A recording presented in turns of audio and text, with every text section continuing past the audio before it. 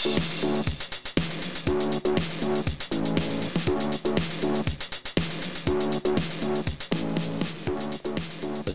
feel like we got to talk about Joker, Christian. Welcome to Movies and Shit. Yeah, well, you did it. I didn't even have to do an intro. I know you've been pining to do a Movies and Shit intro for a while, too, so I'm glad that without your permission, or knowledge even, you just got to do one. So, Awesome. And we're talking about the Joker, man. And I honestly, even if I would have done the intro, it wouldn't have been as good as that because I'm sort of just so fucking annoyed by this movie. And I don't know. I feel like you were annoyed by it before you even went in the theater. Is that coloring your experience at all? No, because I think I was more excited about it than you were. Yeah. You were kind of low-key defending it before you saw it. Like, you were going into it with, I think, like, higher expectations than I did, for sure. I wanted to believe, based on the trailers and based on, like, the era of cinema that it was trying to pay homage to, that it was going to be great. Good couple of trailers. Right. Okay. So we agreed. The trailers were fundamentally sound. The problem is the trailers are also, I think, better than the movie, in my personal opinion. I saw it the day it came out. You just watched it, I believe, 2 days ago. So you're a little bit fresher on this than I am. We talked about this on Where's My Burrito, although I believe this will release before that episode of Where's My Burrito releases. So, Probably. we should probably just save, kind of restate a couple things and so on and so forth. But if I can just quickly, like, you know me, I'm a big comic book guy. There's a billion fucking superheroes and shit like that, and it's going to seem whatever, but, like, Batman is that one that the casual person knows more than most, right? But, like, Batman and Spider-Man are really those, like, we know those origins to a fucking deafening degree at this point. And beyond that, it's one of the superheroes that I've always personally really loved because there's no superpowers really to it. It's a guy who makes a moral decision, and he has enough money to back that up or whatever. But it's still someone who chooses, without having the superpowers of Superman or Green Lantern or Wonder Woman, to still try to do something. Poor people, yeah. Right, which is the real crux of this movie. Which it kind of is, actually. And I think there's some interesting avenues. A big old spotlight on that. Just like that Gotham City is this sick, dying place, much like New York was in the Taxi Driver 70s. Right. And the solution that, the government took in New York was to, pass reforms and start investing money into the city to start, rebuilding and, like, to try to, like, drive the scum, off of the streets, whatever, like, help to build up programs and social programs to help people lift themselves up. Raise taxes to a ridiculous degree, never figure out how to work out the trash problem, but that's neither here nor there. Whereas in the Batman universe, Batman's solution to that is to dress up like a bat and just beat the shit out of poor people. So this movie definitely does, It's a bit of a reductionist view, I feel, but, like, yeah, more or less, you're kind of right. Specifically, though, what's interesting about Joker is that you're going into it with sort of a promise of Batman not showing up by virtue of, like, when it's taking place and stuff like that. So I was like, all right, this could be interesting. Also, off the bat, love Joaquin Phoenix. I think he's a great actor. Get the hell out of here. You won. No, I'm so proud of you. It's better if you don't, like, put a fucking magnifying glass on top of it, but whatever. Thank you. No, I mean, I love Joaquin Phoenix, and I think he's a wonderful actor. And, obviously he's almost worth the price of admission if you want to see a mostly solid performance. Although he has great would it have been if, like, a car nearly hit him in this movie and he went, "Hey, I'm Joaquin here." All right, I think we should stop doing this podcast because off the bat, and I'm Joaquin here, like, that's it. There's no mountain left to climb on this fucking critical analysis, Max. It's over. Yeah, I mean, okay, so I'm sorry. Like, go ahead and continue. I'm terrible. I'm gonna shut the hell up. No, I love it so much. No, I mean, look, the long and short of it is we knew going in he was going to be doing something really interesting. Mostly it works for me. I'm curious to see how it works for you. There's a couple things I wasn't super thrilled by. But mostly, like, yes, he did his job. He showed up. He did something good. If this was always supposed to be a starring vehicle for him, then, like, mission accomplished, I guess. I think I just took umbrage with it because specifically it's trying to pay homage to an era of cinema, which I think you and I both really love. Maybe the era of cinema that made me love films as we know it. Before I watched, like, some Martin Scorsese films, before I watched Francis Ford Coppola films, those early, like, new Hollywood directors and shit like that, even Bogdanovich to a lesser extent, right? Like Last Picture Show. I liked movies. I didn't give a shit about cinema. You know what I'm saying? and this is like the era that really taught me to love that stuff. So I think I came from it like, oh, maybe this is going to be great because it seems like someone who obviously was a child when those films were coming out could have a real affinity for it. Maybe he's going to do something really great with it. And on top of that, give us a descent into madness, which is, again, something that Scorsese had done with Taxi Driver, with King of Comedy, so on and so forth. So it's like a little disappointing. That's like burying the lead. It's a little disappointing is what I will say right off the bat. Before we deep dive into it, what's your thoughts, man? Because I've been pontificating for like a week now. What's your deal? So I mean, okay, so I have a lot of thoughts, I guess, but all of them are kind of lukewarm. So it's weird to have as many lukewarm thoughts as I do. It doesn't happen that often. I will say that I think that the Scorsese influence, I went into this expecting it to be worse. And in a weird way, I think I built that up so much that when I saw the movie, I was pleasantly surprised that it's more indebted to a movie like The Machinist than it is to a movie like Taxi Driver or King of Comedy in terms of the story beats it hits. Sure. It does hit some of them, but it's more like visually, I think that it's indebted to Taxi Driver Sure. or King of Comedy. Travis Bickle, and you talked about it before, was never like this entirely broken person from the moment you meet him. Like, he has some amounts of agency.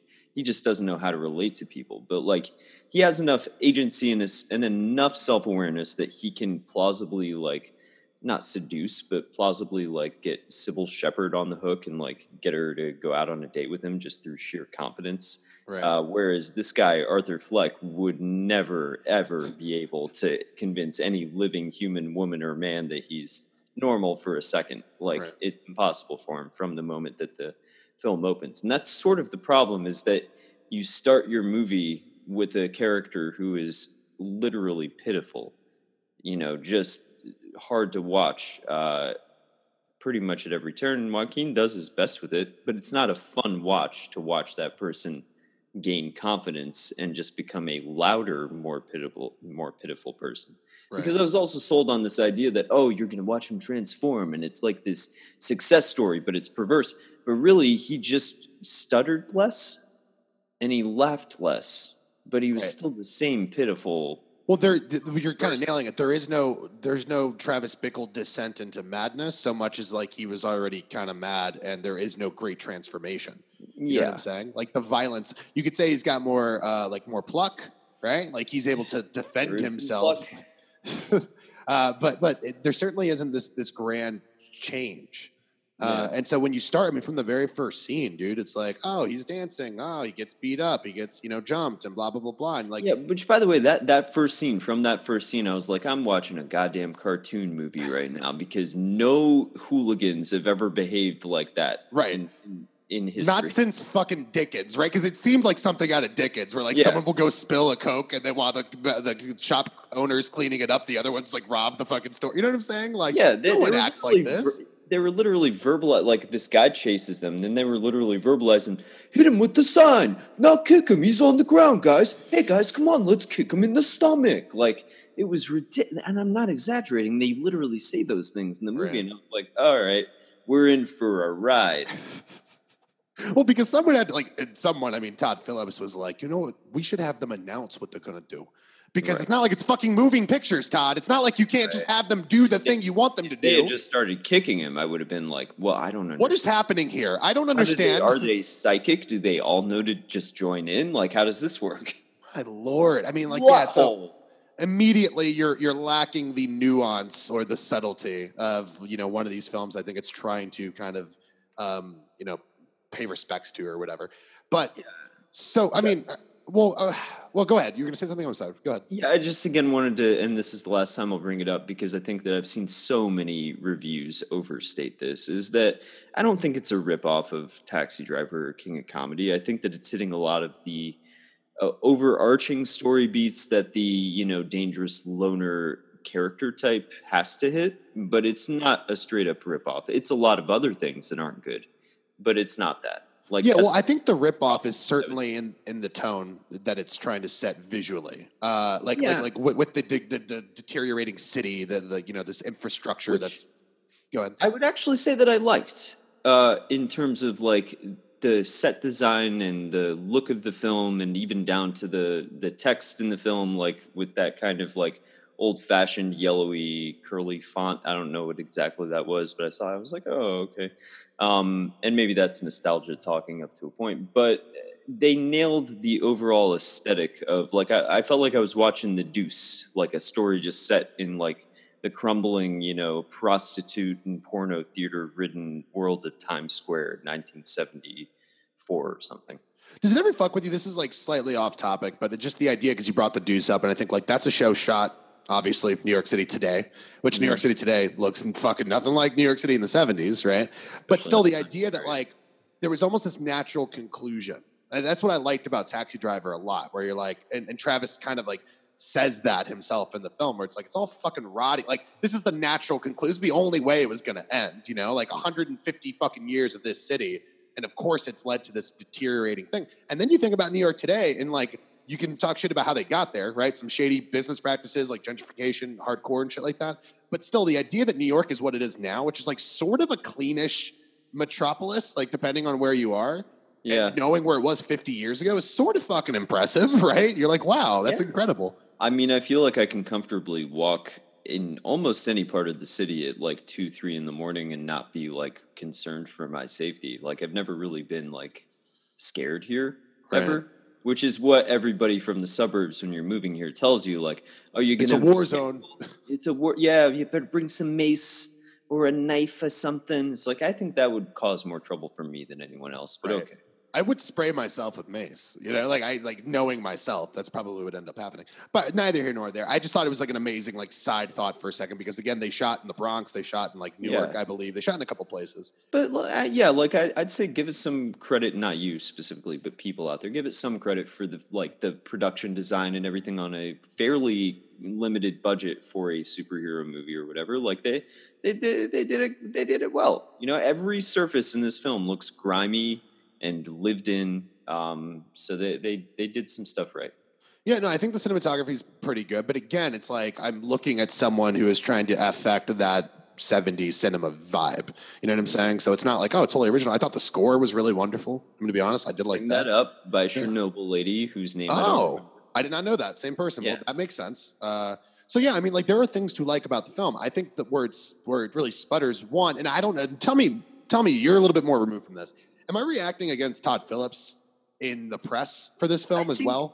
Well, I don't think that we can even stop there. I think that the problem with this movie is that it somehow became like the political lightning rod of 2019. It became the Ghostbusters 2016 of 2019, where it's like, for some reason, this mostly innocuous movie is like this thunderdome of like conversation and debate over violence in film. Is it, endorsing that? Is it instigating that? Is it political? Is it an anti-PC culture thing? Like, and then the conversation spiral from there. And it's impossible to walk into this movie, for me anyway, probably for you too, without some of that like chatter in the back of your head. Sure. Right? Yeah. So I don't know. I tried not to let that color anything for me. And I will say the movie does overtly state, like when he goes on Murray's show, Robert De Niro's show, and says, I'm not a political guy, Murray. I feel like that was almost them like getting ahead of that a little bit. I'm not sure. Yeah, but at the same time, everything out of his mouth afterwards, like it's a movie full of like undercutting the thing it just said. And that's kind of how I feel about it, right?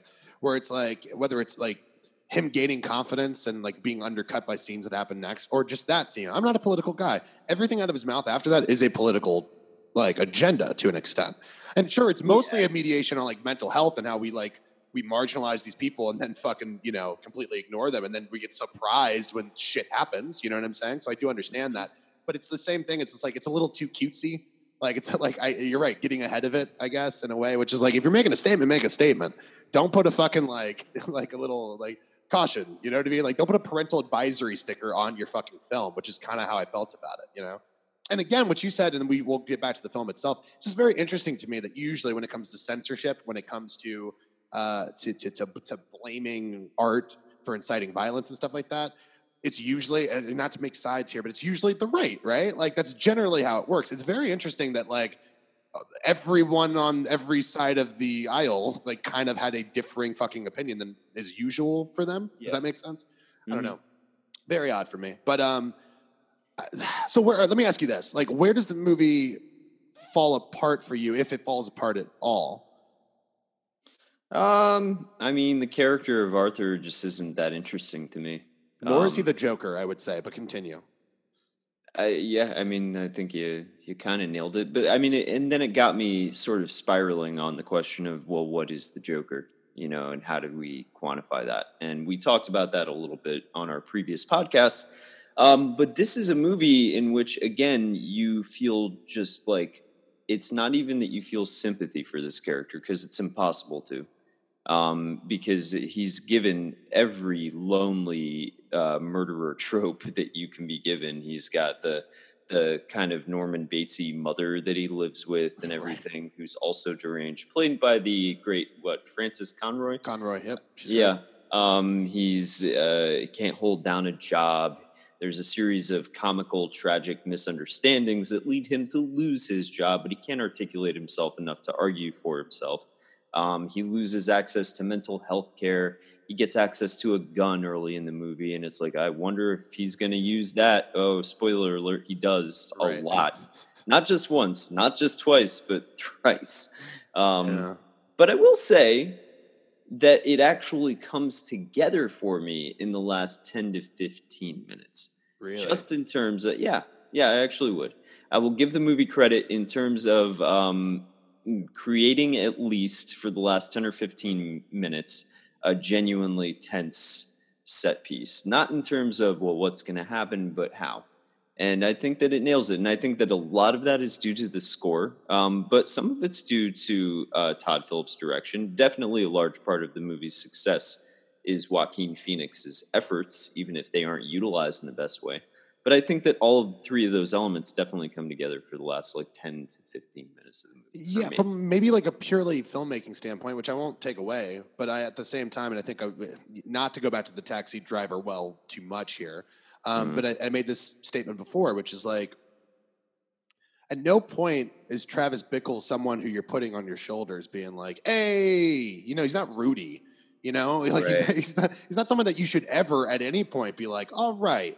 And I think that's the difference between, you're right, like Travis Bickle has some agency and kind of decides to go down a path. Whereas that Arthur Fleck feels like the wheels are in motion. He's already going down that path, whether he wants to or not. You know what I'm saying? That's just kind of like, see, now I'm hesitating saying that because, again, it's just making it sound like society made him do something.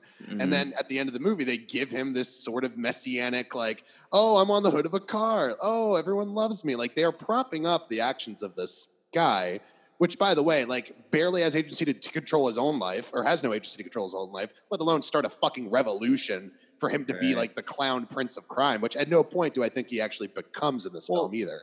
I think that my main beef with him is that he's the kind of crazy in which they give motivation to the murders that he commits in the movie. And that sort of takes away, like, the Joker of it all for me. And again, I think there's an argument to be made that, like, well, Joker isn't any one thing, and comics change all the time, and, characters change. And in the course of 50, 70, 100 years, like, a character is going to go through a lot of iterations, sure. But in this movie, every single person that we see him kill and every step along the way is motivated by revenge or being upset with a person for, in his eyes, mistreating him. Like, down to the 3 Wall Street dudes who he murders on the subway. This is spoilers. Don't fucking listen if you haven't seen it. Down to the 3 subway Wall Street bros who he murders, who are being awful to this woman, throwing french fries at her, and then beating him up. He's literally defending himself up until he's actively trying to kill them. Down to, who else does he kill? His fake buddy from his job, played by a great character actor whose name I don't know. Guy. He's in everything. He's in Barry and Boardwalk and everything. He's incredible. Yeah, he's fantastic. He kills him and lets the little man go. So I was like, okay, there's a weird morality here where, because that little guy was nice to him, he's going to let him go. But then there's some question of, did he kill the neighbor who he had a fake relationship with? We don't know. Then he kills Murray, Robert De Niro kills his mother for lying to him and being delusional and abusive. I don't know. Like he just has a personal connection with every person he kills in this movie, and that was enough for me to be like, this is more like The Machinist than it is Taxi Driver. Sure. You know, because in The Machinist, all the violence that he does, it's to people that he knew and they had it coming. Him, sort of, right? Yeah. Well, that was the other thing I kind of stated, which is just like, the Killing Joke, which I think is maybe the one comic that they really did try to lean on a little bit here in terms of like, well, how does the Joker become the Joker? And I said this before on the other podcast. I'm sorry, I'm repeating myself, but it is the idea that Joker's not some crazy fucking asshole who has zero agency. Joker's a total normal guy who is just pushed to a limit, and then when you fall off that cliff, right? Like, I mean, as inarticulate as Heath Ledger said, all you need is one, push, right? As he's swinging around and shit. Yeah. I mean, that's kind of the crux of it. It's far more interesting to say, like, how do you go from White Knight to, like a fucking killer? That's interesting because I think humans inherently, maybe this is like the humanist in me, like we're not born evil. I hope. You know what I mean? Like it's whole nature versus nurture conversation. But generally speaking, it's like, I think if you're born as a blank slate, you can learn to love, you can learn to hate. It's far more fascinating to be like, someone was normal. They were just like you and I, a child of God, if you will. And then they chose, they made these decisions. They went down a path. It's way more interesting to me than to be like, he's crazy. You know what I'm saying? Like, it's like the mental ill thing just kind of bothered me, to be honest, because it felt like unnecessary. And they could have maybe fixed that. It wouldn't have fixed the whole thing. But just by not calling it Joker, like if this was just Arthur or Fleck, it'd be so stupid. But it was, you know what I'm saying? Like, it would be a better way to tell that story. I just feel like the mental illness thing kind of fell super flat for me beyond having one scene where like they cut your funding. You know what I'm saying? Like, it just doesn't work for me, dude. Well, I mean, he just starts in too fragile of a place. If he had been, because what the trailers led me to believe up to a point is that he was just sort of a pitiful guy who was doing his best to stay positive, and then one day he breaks. And I was like, that could potentially be an interesting Joker origin, whatever. Not that we need an origin story for the Joker, but if we're going to get one, okay. But this guy is not that guy. He's just this profoundly disturbed individual. And you find out he had this horrible history of abuse that took it to a new weird level of like realism in a movie that wasn't really trying for realism for most of it. Just that like he was a child who was chained up to the radiator and, had been starved and beaten and everything. And I was like, how did he get back with the mom then? What city? Maybe that's the point. Maybe Gotham has like the shittiest child protective services. Right. What do you think about the weird like Batman connection? Like another thing, I feel like you kind of don't need Thomas Wayne in this. Like you don't need Thomas Wayne in this movie at all. I feel like I guess you do for the plot points, but you don't. But on an intellectual level, maybe not an intellectual, on some level of that uses my brain actively, I was like, that's kind of interesting to make Thomas Wayne an asshole. And I know you brought that up too. I appreciated that, I guess. A little bit, just that he's this kind of like dick. But then at the same time, he's not that far off in terms of how he behaves towards Arthur. This guy did go to his house and touch his kid and try to choke his butler. So I would say that the one punch to the face was a reasonable response to being cornered in. And after like 5 minutes of talking to him normally, like I gotta give Thomas Wayne a little bit of credit here. That's to be honest. Actually patience of a saint. Not a bad guy. I'm coming around on Thomas Wayne, I think. I think this guy's really the hero of the film, man. Yeah. Up with the 1%, down with the rest of the 99. You get him, Tommy. I mean, I thought that was again, like I understand, it just seemed like faux social commentary. Like, I think that's what it was. It's just like, it seemed like a fucking, like a film school student saying like, I want to say something about like wealth inequality, man.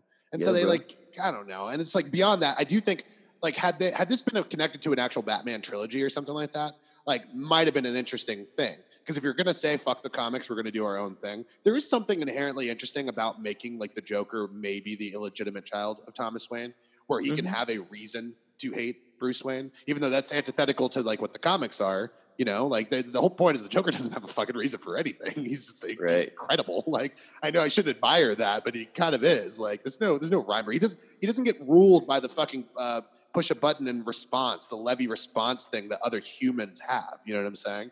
So it's just interesting to like deconstruct that to the point where like, okay, well, yeah, I guess he has a reason to hate them because Bruce Wayne got everything that he wanted. Like he sees Bruce Wayne as what he could have been had he just, you know, had the love of his father. And then to add insult to future injury, the idea of Bruce Wayne becoming the person that beats him up on a regular basis would just be another layer. Yeah, I mean, that's funny, but think about that. Like, that's kind of amazing. Right? Yeah, so I said this too. It's like my beef is the fucking 50th goddamn time we've seen the Crime Alley death scene. Now, I did say this. I like the idea that, because my fucking beef with Batman 89 has always been like Jack Napier, and we've said this, is like, why was he in Crime Alley? Like, why is he directly the guy who pulls the trigger? The pale moonlight, and then he points a gun at a child, and the other guy has to be like, hey, Jack, we gotta go. You just killed the most powerful and rich people in the city. Hey. Right. It's also a child. Which I love. They don't even gloss over that in this new one at all. Like the guy kills the parents, sure, and then he gets the fuck out of there because even he has a code. But Jack Napier, nah, man. You grab as many pearls as you can. You don't pick the ones up off the ground. You get out of there. Yeah. God damn it. It's Gotham. God damn it. This is the Chinatown sequel. He goes to Gotham. Forget about it. It's Gotham. Chinatown 2, it's Gotham, goddammit. Oh, God damn it. That's incredible. Yeah, I mean, so I like that in an indirect way. Like, the Joker's actions led to this demise. And again, it forces them. Like, the minute Batman's sort of born, you could say he has to go to Ra's al Ghul. He's got to do all this other shit. Sure, that's fine. But in a way, the first step on the 1,000 fucking mile journey of Batman is when his parents get killed there. So it's like they are intrinsically linked. And I think that's interesting, but at the same time, it's like we've been beaten over the fucking head with that origin story so many times. I think we've seen 6 or 7 different depictions of it. So I just got a little annoyed that we had to waste any time on that. You know, at the very end, I don't mean to interrupt you because I saw you getting really ramped up there, and I'm sorry, but just the idea, and maybe I misunderstood this, the very final scene of the movie, he's in a mental institution again. Right. And he's smoking a cigarette, and it's super close up on his face, like the entire movie. Because, you know, they're like, when in doubt, just do a tight close-up on Joaquin Phoenix's face. This is all directors, by the way, not just Todd Phillips. Right. Like, fucking PTA, I see you. Like, he got rid of all of his exterior shots in Inherent Vice and swapped them for close-ups of Joaquin Phoenix's face. Never mind. But it's a close-up of his face. He's smoking a cigarette, and he starts laughing, and the psychiatrist goes, what's so funny? You want to tell me what's so funny? He's like, you wouldn't get it. And then it cuts to a quick shot of Bruce Wayne with his dead parents in Crime Alley. And he's like, yeah, you wouldn't get it. And is the implication there that he somehow understands that Bruce Wayne is going to grow up to be Batman, his arch nemesis? Is that the joke? Or is the joke that the kid is alone now like he was? Or what? Yeah, I don't even know. Honestly, that sounds fucking horrific. And I saw this movie and I must have exorcised that shit from my mind. And then literally the next scene is him patting down the hallways of the institution with bloody footprints to imply that he killed the psychiatrist who has not wronged him, despite the fact that the code that they established is that he only kills people who have wronged him. Well, see, you're coming around to my logic here on why this doesn't make any fucking sense. Because it's like, pick a lane and stick to it. Doesn't mean I'll love it, but it means I'll respect the rules of your universe, which they haven't done. Because, see, if they had built something, and I'm not ever going to be one to suggest this is how you fix your movie, because there are hundreds of ways to go, but if you had built something where it was a guy who was doing his best in spite of the circumstances and just breaks, he has one bad day, and then he turns into this, like, anarchistic murderer madman, I could get on board with that. That could be an interesting Joker movie, like a good old one-off goof. But that is not this movie. Again, throughout the entire movie, his progression is just killing people who do fucked up shit to him. So it kind of leaves you nowhere to go. There's no runway once he kills Robert De Niro. Right. The movie, well, thankfully the movie ends like 10 minutes later. That's true. They have to end the movie because they're like, where else do we go here? Yeah, I mean, there's some debate about that. Some people are like, no, did this happen? And I'm like, no, it happened. I mean, if you look at Joaquin in that last scene, he's aged up. He's like visibly older. He's got grays in his hair and shit like that, you know, which I thought was like maybe a callback to Killing Joke itself, where it starts Batman is in Arkham being like, I need you to know because we know how this is going to end, you know? Young Batman's running around. He got some newspaper clippings like Hannibal Lecter, and he's like, I'm going to beat this guy up and escape from this hospital. So that's why he was laughing. Okay, it's a good movie. I take it back. No. Don't do that. I mean, is it a complete fucking like mess? No, and you've seen me kind of defend it. It's like I don't like that if I feel lukewarm on something, I'm attacked, and I'm a hipster. And it's like, no, I just like, do I appreciate it wasn't a fucking $200 million fucking snooze fest of CGI? Like, nah, man. Like, I do really like that. I think that's great. I like the implications of this movie being successful more than I like the actual movie, you know? And there are worse things to prop up and say, oh, what a great movie. Like, if people want to say this is their favorite movie of the year, fine. I would suggest they see more movies, but that's fine. That's cool. Because we're getting a standalone character study, not a good one, but it's a character study, and it's a standalone, and it's a comic book film. Right. And that's a rare thing in this landscape. And it's sad that the bar is so low, but just moving back towards that formula of one-offs and standalones and like character pieces, like that's much more interesting to me, and that's something I would much rather watch than Thor 5 at this point. And I loved Ragnarok, but like I'm done. Love like and Thunder, bro. Love and Thunder, though. I'm fucking done. You know? They're bringing Natport back, bro. Later. Bringing Natport. She's coming back. That is not a feature. That's a bug for me. All right, man. I mean, like again, it's like, look, I think that there were some things it did that were really solid. I think, again, I think it's like sports analogy. Your favorite thing in the world, Max. Okay, so listen. I gotta go. Just end the episode. In 2003, right? The Lakers went out and they had Shaquille O'Neal, they had Kobe still, right? And they had lost the year before. So what they did is they went out and they got Gary Payton, who was a great player from the Seattle Supersonics at that point, and they got Karl Malone, who was a Hall of Famer, I think second, third all time in points, right? And they were both old, but they brought him onto the team to make like a championship push. And everyone's like, on paper, you can't fucking beat that team. They lost in the first round. You know what I'm saying? Like, you can have fucking 4 or 5 individual great pieces, but if they don't know how to gel together, it's not going to fucking work. And that's sort of how I felt about this film. A lot of things I liked about it. Liked the way it looked. Liked the soundtrack. Liked Joaquin.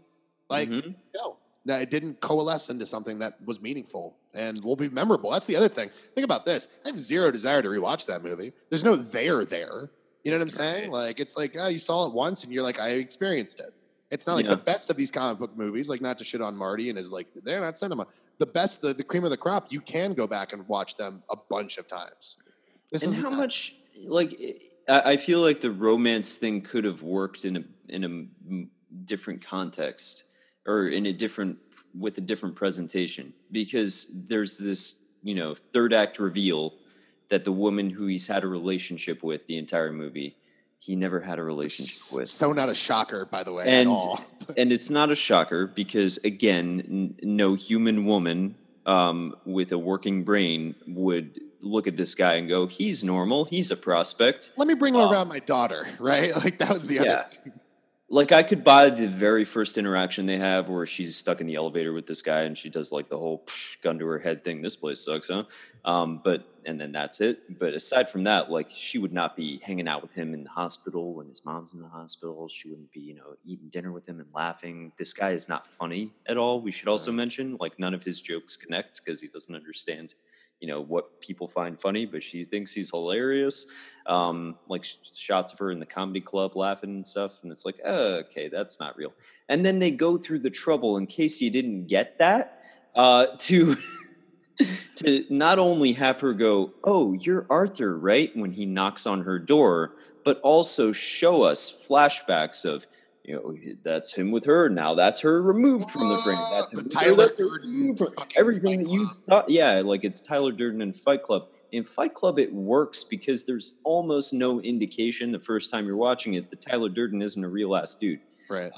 In this, there's every indication that this is bullshit.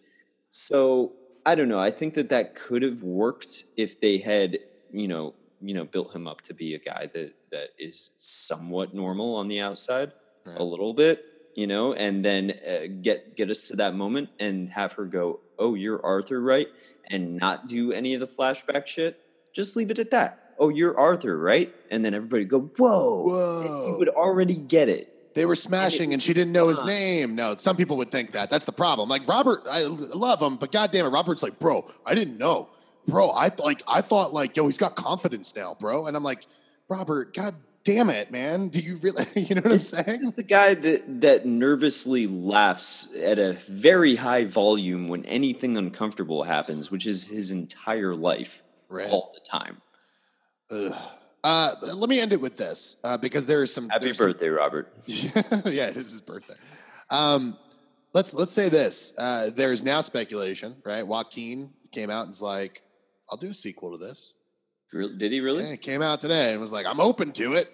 And so my issue is this: like, again, the Campbellian student that I am, right? Like, I don't know where that arc goes because I don't think he had an arc in this first film. You know, we talked about the Batman Begins and how like, oh, there's a complete arc there. But what you do when you do the Dark Knight and the Dark Knight Rises, you make that initial transformation the first leg of a bigger transformation. How can there be a sequel that actually continues this? Because I don't understand his pathology, the structure of the movie, and I know I keep coming back to it, but this was my big sticking point, and I don't know if it was as much for you, is that the whole movie is structured around the people that have wronged him. He gets revenge on them. And then by the end of the movie, he's gotten revenge on all the people that have wronged him. So what is the pathology of the character? How does his mind work? Like, how does that mechanism work in his brain? Is he now just a crazed killer who will kill anybody and, like, he sees absurdism and everything? Because that wasn't really what they were selling us in this movie. Right.